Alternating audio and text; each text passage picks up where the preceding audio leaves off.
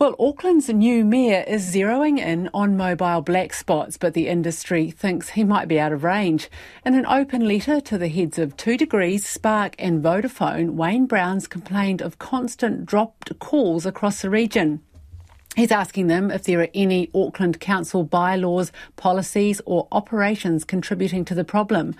Brown and the telcos weren't picking up today, but New Zealand Telecommunications Forum CEO Paul Brislin says there's a limit to what can be done about the issue. Well, black spots can be caused by just about anything, really. Congestion on the network, you might be standing next to the fridge in the kitchen. Some buildings are made of particularly dense material and you can't get the signal through.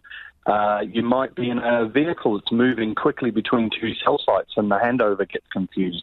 You might be in the shadow of a hill. We've got a lot of hills in Auckland.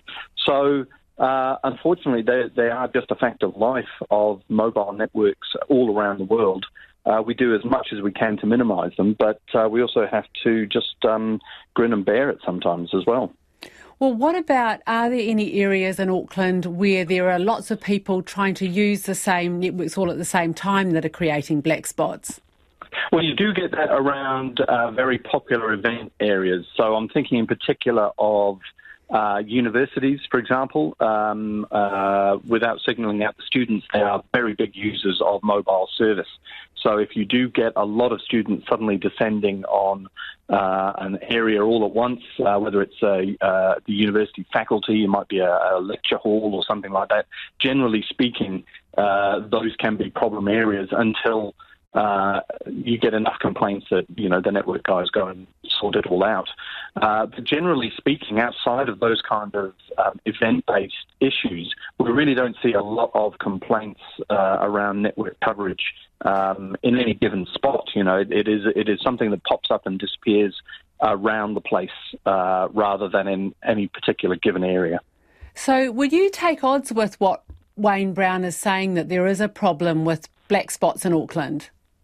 Well, there's always more we can do. I mean, it's a bit of an arms race, really, between customers learning about new things and doing a lot more with their phones, and network companies trying to offer the service that delivers the ability that you're after. And we're doing so much more with our phones these days. It really wasn't that long ago that cell phones were a luxury item. That we used to mock the yuppies for having cell phones. And you needed to be in a professional capacity working to have a cell phone around because of the cost.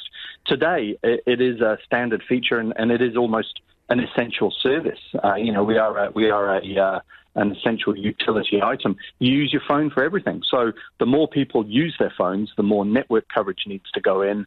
The more network coverage that needs to go in, the more investment. And it's a cycle that goes on and on and on. And one of the reasons why we're moving to the fifth generation of network technology, 5G, is because you can serve a lot more people with much smaller cell sites. So infill capability in the middle of town, for example, around a new subdivision, that kind of thing is a lot easier and a lot quicker to deploy. So it is a bit of an arms race, though, I'm afraid. So Wayne Brown is saying he'd like to intervene and sort out whatever problems are there. I mean, is there a role for him or for Auckland Council? Is there anything that you would expect they could do in this space? Well, we were governed by the Resource Management Act in terms of deployment. There's a national emission standard for telecommunications that we're very keen to ensure continues in play until the new regulatory regime comes in, whenever that happens, to replace the Resource Management Act. So I welcome his support in terms of that. Beyond that, I mean, if he got any ideas around council-owned properties that we could use as base stations or as antenna, that would be most welcome. We're open to all ideas, and I'm more than happy to sit down with the Mayor and his team and work through just what that support could look like. That was New Zealand Telecommunications Forum CEO Paul Brislin.